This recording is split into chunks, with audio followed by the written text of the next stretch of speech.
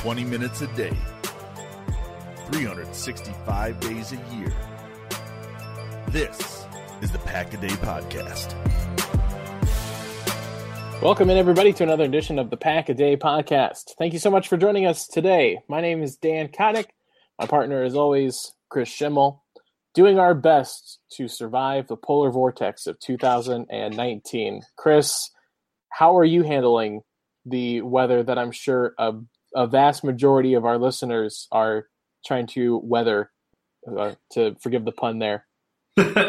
Well, I woke up early to make sure my car worked before going to work this morning. It just barely worked, and the brakes were frozen.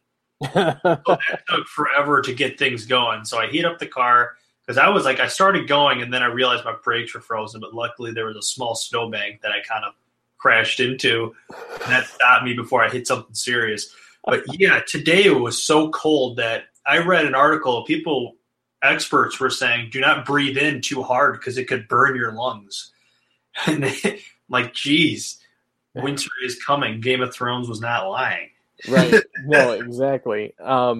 Thankfully, I thought ahead and I'm taking a vacation day tomorrow, so I won't have to deal with the second day of it. But yeah, surviving today was a little bit rough.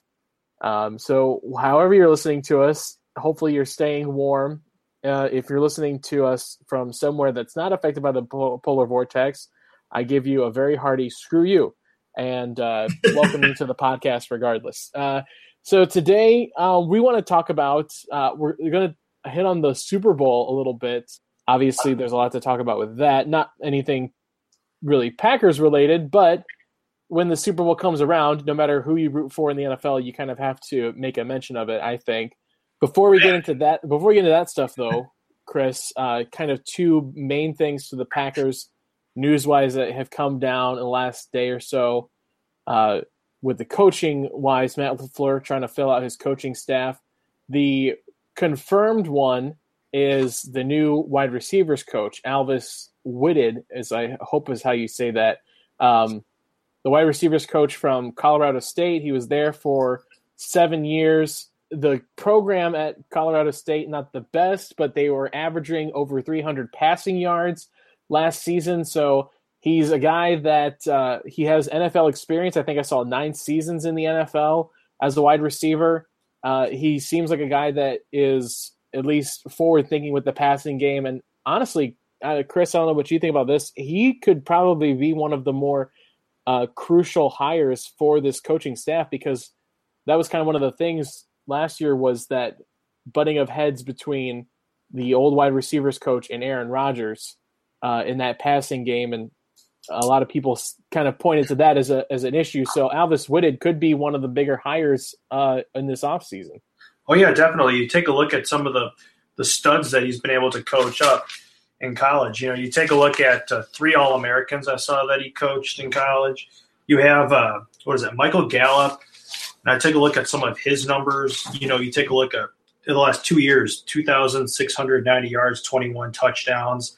Then Rashard Higgins, over 3,500 yards, 31 touchdowns. So, 3 All-American studs. But, yeah, it's really big for the wide receivers coach, because I feel that it's been a touchy topic for a while. I mean, you had in, 2015, Alex Van Pelt was both the quarterbacks coach and the wide receivers coach. They tried that out. That didn't work. Then they got Luke Getsy, who's now back. And then Edgar Bennett was gone. So, yeah, this is a huge, crucial position. And it's going to be even more with these receivers having to get on page with Aaron Rodgers, especially during the scramble drill. And really, with Randall Cobb leaves too, they're going to need leadership from a guy who's had a lot of NFL experience. Even though Alvis Whitted didn't have a huge, stellar career, his experience, and especially what he's done at Colorado State, should help out a lot, I think. Yeah, I think so too. And, he's a guy that has experience coaching younger players, and you've got a wide receiver core that, most of those guys are 2-3 years out of college. So, right. They're basically just kind of trying to take the next step right now. And now you've got a guy that, has experience with some of these younger players and hopefully can ease that transition a little bit. A couple of interesting notes about Alvis Whitted. You mentioned went to NC State. was actually a state championship sprinter as well, and competed in the Olympic sprinting trials against guys like Michael Johnson and Carl Lewis back in the 90s. And then also I saw this on Twitter today. I forget who tweeted it out, one of the Packer accounts. Alvis Whitted actually had one reception for the Oakland Raiders in the famous Brett Favre game on Monday Night Football, the day after, or the game that was after his dad passed away. Alvis Whitted played in that game against the Packers. I think he had one catch for 8 yards. It was a little slant across the middle, and that was it. But just some interesting notes for Alvis. Yeah, and then right after that catch, people thought, someday that guy's going to coach the Packers wide receivers. Someday that guy's going to be the linchpin of one of the most impressive quarterback offenses in the history of the NFL. Right, and I liked what you said about him. He's had experience in the pros. What he's done in college is good. I like that, a hybrid coach, a guy who knows both the egos of the pros and then maturing young players and developing them. And I love the fact that you just talked about him as a track star because, you take a look at guys like Valdez-Scantling, a guy who has a motor on him. Imagine him with this guy teaching him how to take more advantage of his speed. So I think so far everything, all the hires so far I've really liked. I haven't really seen anything that's a red flag at all. If anything, this one is I have to admit it surprised me because you're like, this guy, Colorado State, what? But then also you look into it and you say, oh, wow. It's been a coaching staff that's filled out with a lot of. I think somebody wrote this. They said lacking in age, but full of potential and experience that can really. There's a lot of potential with a lot of these younger coaches that are coming. Or I shouldn't say younger, but guys that haven't had as much NFL experience. It's funny that you say that because I was talking with my cousin, and she's a huge sports fan, but she says some stuff that just makes me laugh. She said, how in order to be president, you have to be at least 35 years old. Well, there should be an age limit on how old you have to be a head coach in the NFL. Matt LaFleur, he's 39. He's too young. I'm like, Sean McVay is like 32. And she goes, that's too young. There should be an age limit. Like, come on.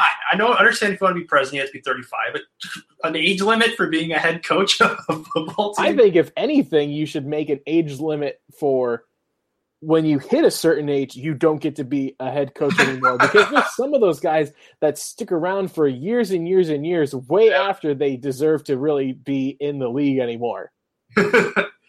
I like this young blood coming in, get something fresh instead of something that's stale. Well, and so, it leaves the one position still open on this coaching staff is the special teams coordinator. And that position actually could be filled very soon as Tom Silverstein's reporting that the Packers are focusing their position on Sean Meninga. He's currently the Vanderbilt special teams coordinator. He was an assistant special teams coach with Cleveland 7 years before that. And actually, before the Hugh Jackson era kind of got started, his special teams ranking very high, didn't rank below 15, was even ranked second in 2012, and has some familiarity with the current team, coached alongside Mike Pettin, obviously, and worked with Traymon Williams as well. So interested to see how that kind of progresses, but really outside of special teams now, that's the only open position left. And you could call that one too, Chris, like maybe the third most important one, or one that people are looking at the most in this offseason. You had offensive coordinator, special teams, and then you could maybe throw in this wide receivers coach just because it kind of plays into the whole passing game of the offense as well. But special teams coordinator with Ron Zook the last couple of – and can we talk about how the hell Ron Zook was coaching the special teams of the NFC Pro Bowl team? I seriously don't – that just shows you once again Pro Bowl is so stupid. I mean, seriously. I don't understand what he's done, how much money he had to pay to get on the field. I mean, I hope nobody paid for his plane ticket. I mean, come on. And the fact that guy was still coaching at the end of the season. Yeah. Crazy. Like, I think I said in a previous podcast, a buddy and I were having a bet of who's going to get fired first, McCarthy or him. And my money was on him, so I lost. So I like that you brought up, Sean, that guy, because you're saying, how they ranked second in special teams during a year. Hell, if they ranked 20th, that would have been so much better than what we've had. The Packers, even without Zook, this whole decade, I feel they haven't been that good at all. If I was a special teams coach, I would say to Mason Crosby, Mason, you don't even need to come talk to me and ask me what to do. Kick the ball out of the end zone every single time unless it's an obvious onside, okay? Because nothing really works. You know what I mean? Squid kicks and all that. So hopefully this guy, if they get him, comes in and really shakes things up. Once again, people think Vanderbilt. Same thing like with Colorado State, like Vanderbilt. But, hey, anything is better than what we've had the last couple of years. Exactly. So that's where we're at Packer-wise. One more game left in this 2018-2019 season, Chris. It doesn't involve the Packers, but it does involve all of us as NFL fans. And I thought it would be fun for you and I to go through some of the the Super Bowl prop bets.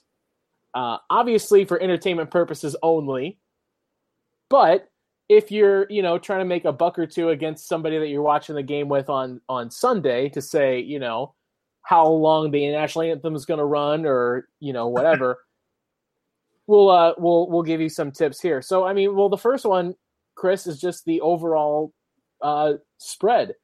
The stuff that I found was giving the New England Patriots 2 points going into the Super Bowl, with an over-under total of 58. Where do you fall on the spread? I would actually have to agree with you. I feel that as long as Tom Brady and Bill Belichick are on the field together, they should be favored in every single game they ever play, including preseason.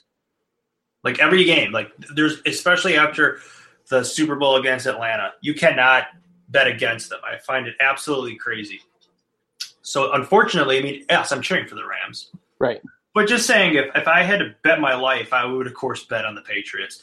So I have the Patriots. 2 points you say is pretty good. I would say anything around there. I think it's going to be a close game because if you think about it, every time the Patriots are in a Super Bowl this century, it's been a good game. And it's always been a one-possession game. So I think it's going to be between 3 and 7 points. Yeah, I think I saw they haven't blown anybody. They haven't won by more than 2 scores, I think. Yeah, and they've never lost by more than 2 scores either. Yeah. So it's a great game. Right, always a great game, and really 2 points. That's almost a pick'em game at that point. I would agree the Patriots have to be favored in this game. Let's go to national anthem. Gladys Knight is singing the national anthem. The length over under 107 seconds. That's a minute 47. Over under the length of Gladys Knight's national anthem. Over. You go over? Over. When you ask me why, I don't know why. I'm just going over. That is, that's where the smart money is. I did a little bit of research into it. Billy Joel actually has the shortest anthem time with 1:30, and Alicia Keys has the longest with 2:35. And since Super Bowl 40, only 2 people have sung the national anthem under 1:45. So the smart money there would be to go over with Gladys Knight, especially a Motown singer that can really hold out a note like Gladys Knight can. Right. So, some of the broadcasting prop bets. These are some of my most favorite ones. Will CBS replay the missed pass interference call on the Rams versus New Orleans? The money favorite is on yes. Absolutely. I was just watching the news about a half hour ago, and they were talking about it. Then it shows Roger Goodell at the podium, thinking, "Oh, well, maybe we can do something with instant replay." I don't know about that. Off the top of your head, you think, yeah, why not? But then you're thinking, yeah, would that really work? Right. If you challenge penalties or challenge something that isn't called, I feel the game would take 5 hours. And it just opens up a big can of worms. Right. So absolutely, because that makes such a huge difference. I mean, think about it. If it's the Saints against the Patriots, it would be Drew Brees against Tom Brady. It'd be a huge – and then, both quarterbacks, one's 41, the other's 39, two of the best offenses of the last decade. It would have been a huge story had it been the Saints and the Patriots. So I think, of course, they're going to be talking about it. Almost annoyingly, they're going to be talking about it, to the point where it's like the Rams are in it. Talk about them now, please. Probably the very first time that there's a questionable call in the field, you go to that play. Yep. Say. The next one, we get into some of the announcer ones. Jim Nantz will say, "Hello, friends," when announcers come on the air. The heavy, heavy favorite is yes. Yep, absolutely. And then will Tony Romo be able to psychically call every single play of the game? Yeah, if only he had learned how to do that when he was a quarterback. Right. All right, here's one. Over under 2.5, the number of times that Jim Nantz and Tony Romo say Gronk. Gronk? Oh. Not Gronkowski or Rob Gronkowski, but Gronk. Okay, well that depends on how involved he is, because he wasn't that involved that much against the Chiefs. So this is actually a really, really tough one, because you don't know which Gronk you're going to get. Right. What was the over under? 2.5. 2.5? Yeah. I'm going to say over. I think that's probably the smart way to go. The over is a very slight favorite. Because you just kind of assume, 3 times in 4 quarters, have to be. Well, I didn't just picture him just being just show a little bit of him on the sideline. They're going to say Gronk. Right. Or something. So, yeah, I'm going to go over with that one. Here's an interesting one in the same thing. Will Jim Nantz or Tony Romo say GOAT? The favorite is actually no. They will not say GOAT, in a reference, obviously, to Tom Brady. Greatest of all time. Mm-hmm. Where do you fall on that? Account, or does it have to be GOAT? It has to be. It says GOAT, so we'll say it has to be GOAT. Not greatest of all time, but has to be GOAT. Okay, because I've heard Tony Romo say greatest of all time several times, but not GOAT. So I'm going to say blow. And this is the thing, because here's the other one that I think Tony Romo throws the betting off of all this. Jim Nantz or Tony Romo will say Hot Lanta.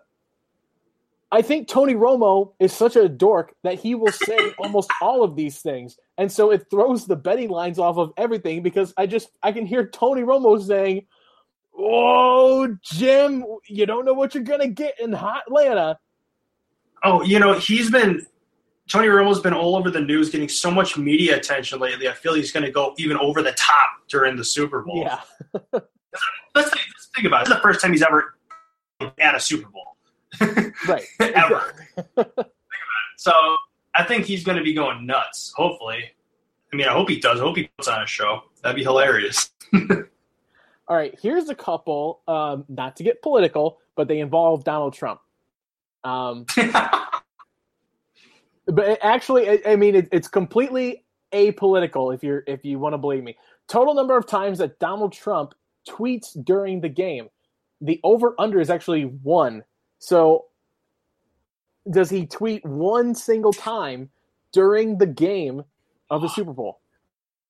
I didn't do my homework on Trump's history tweeting during the Super Bowl. Does he have a history of tweeting during it? Did he tweet a lot last year? To be honest, I didn't look. I didn't do my research on this one either. Well, of course, we all know about his alleged bromance with Tom Brady. True. Of course, the last time they won the Super Bowl to the White House. Maybe he might tweet about that. If the Patriots win, he better come this time. So he might say that. So I'm going to say, or of course, if something bad happens during the national anthem, right, something like that, he's going to, even if it's like a bad singing performance, he might say something. And so I'm going to say at least once, and probably between 1 to 3. I'd say. And the thing too, it doesn't necessarily have to be about the game. It could just be anything that he happens to, tweet out while the game was going on. Oh, okay. Yeah, so like he could tweet, to Netflix wondering why Ted Bundy is so hot. It doesn't matter. Okay. That I'm gonna say 1 to 3. Yeah. I have to imagine yes. It seems like he's the Tony Romo of tweeting presidents. Like he's a wild card tweet wise. You just don't know. He could tweet 20 times. He might not tweet at all. Here's a couple of interesting ones. And I think this is one actually it's done for every single president. What's going to be higher on the day after the Super Bowl? His rating, his approval rating, or the yardage of the longest field goal made in the Super Bowl? Currently, right now, he is at a 43%, according to Rasmussen. Field goal-wise, the average since 1994 on made field goals is 34 yards. What's your take? Which one is higher, his approval rating or the longest field goal of the game?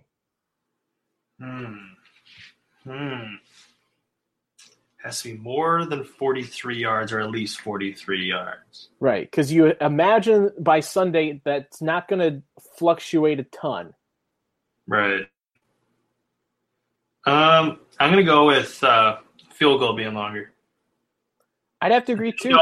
You got Patriots. I can see that happening, especially like right before halftime. Mm-hmm. Yeah, I can see that happening. I'm going to go with field goal. I'm going to go field goal too, and field goal is the slight favorite in that one as well. Couple more to the halftime show. First song performed by Maroon 5. Right now, the favorite is "Moves Like Jagger." At 1,000 to 1 odds, it's "One More Night" and "Girls Like You." You've also got "This Love," "Sugar," "What Lovers Do," "Sunday Morning," a bunch in there. Do you have a favorite Maroon 5 song? Oh, you're asking the wrong guy. No, I'm the kind of guy where you can tell me the song title and I'll say what, but then you'll play it and I'll know what the song right. is. Oh, but I'm not sure. One thing I'll ask you about is, will they put on a better performance than Justin Timberlake last year? Because I don't see that happen. I don't think so. That was top JT. Overall pretty good. But Maroon 5. What Lovers Do, I think that one. I don't think they're going to start off with that one. That's not a song I think that you'd start off with. What do you think? Yeah. For this one, I always pick wrong. I think you got to go something a little bit more upbeat, and so I think grand entrance. I think that's why "Moves Like Jagger" is the favorite for this one. Yeah, that one probably. Yeah, I could see that or "Sugar" because that one's kind of got like a little fun upbeat thing to get things started with. Will Christina Aguilera make an appearance during the halftime show, since she sang "Moves Like Jagger" with him, and he obviously works with her on The Voice. There's already 2 other, Big Boy and Travis Scott, are already going to be performing. Do you think Christina Aguilera makes an appearance? Oh, geez, you should have told me to bring a quarter. I could just flip the coin. I'm going to go with yes. Okay, the favorite right now is no. No? Yes. Wow, okay. All right, I'm gonna come at you with these last few ones here, machine gun style. So I want yes or no. I'll kind of give you where the odds fall. Will any player do the Dirty Bird for a TD celebration? Obviously, in a tribute to the Atlanta Falcons. No. Nope. No is the favorite right now at 250. Will any player do the floss for a TD celebration? Ooh. Big hit with the kids. Sure, yes. Actually, a heavy favorite for no, but I could definitely see the floss being something that happens. Well, I've been wrong a lot of times. Right. Well, that's why these prop bets are so much fun, because basically you're just like, shooting into the wind. Well, if it's a flossing, I think it would definitely be the Rams. If the Rams over the Patriots, I don't see a lot of doing the floss. No, the Patriots don't get to have fun. It's kind of like watching the Russian hockey team play. Like Belichick would say, "What was that?" The one that I always love, and I've never actually followed up to see what's right or not, the color of liquid thrown on the winning coach. So the favorite like is, the Gatorade? Yeah, so the favorite is clear or it's water. Purple is coming off at 1,000 to 1. It's followed closely at the top by green or yellow at 300. Red, orange, and blue follow that. All right, that just reminds me when McCarthy got his, it was orange, I think. Mm-hmm. I think so. I'm gonna go with red. Red solid Gatorade color, if I have to say so myself. All right. Me too. Stuff that is outside of the Super Bowl but still Super Bowl related. Chris, the biggest one. You're picking. Well, before we do this one, for the Super Bowl, let's get a pick and a score. Oh, let me think. Obviously, I'm doing a one-score game because this is a Patriots Super Bowl. Right. I mean, Yeah, personally, I think LA has what it takes to beat them, but I don't think that they've been playing up to that level recently, and I question whether or not they're going to have the drive to actually, get it done. So I picked the Patriots to win in a close one.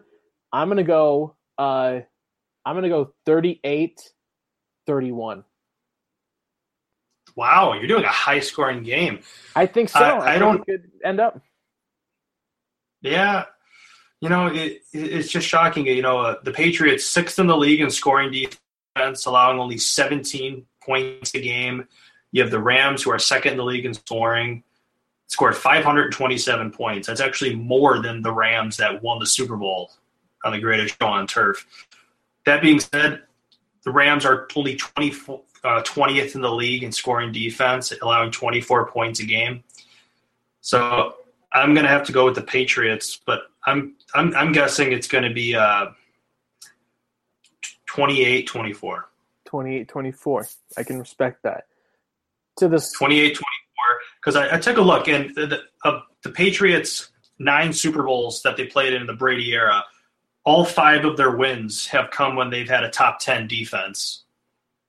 And when you take a look at the 3 Super Bowls that they lost, still 2 of them were still in the top 10. But the other one, they were out of it, and that was one they lost to the Giants. This year, they're 7th.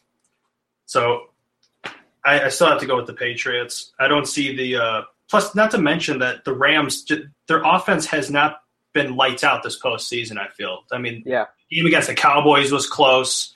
Game against the Saints, of course, was super close. I just don't feel like the Rams, and now they're going up against the Patriots, whose defense I think is better than the others. So I don't see the Rams really lighting it up. I think it's going to be really, really close.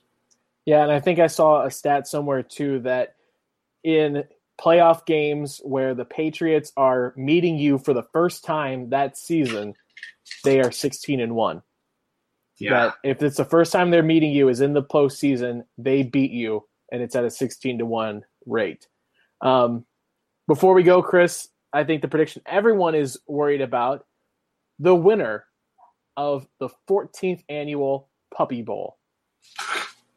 Now, so a couple of quick stats.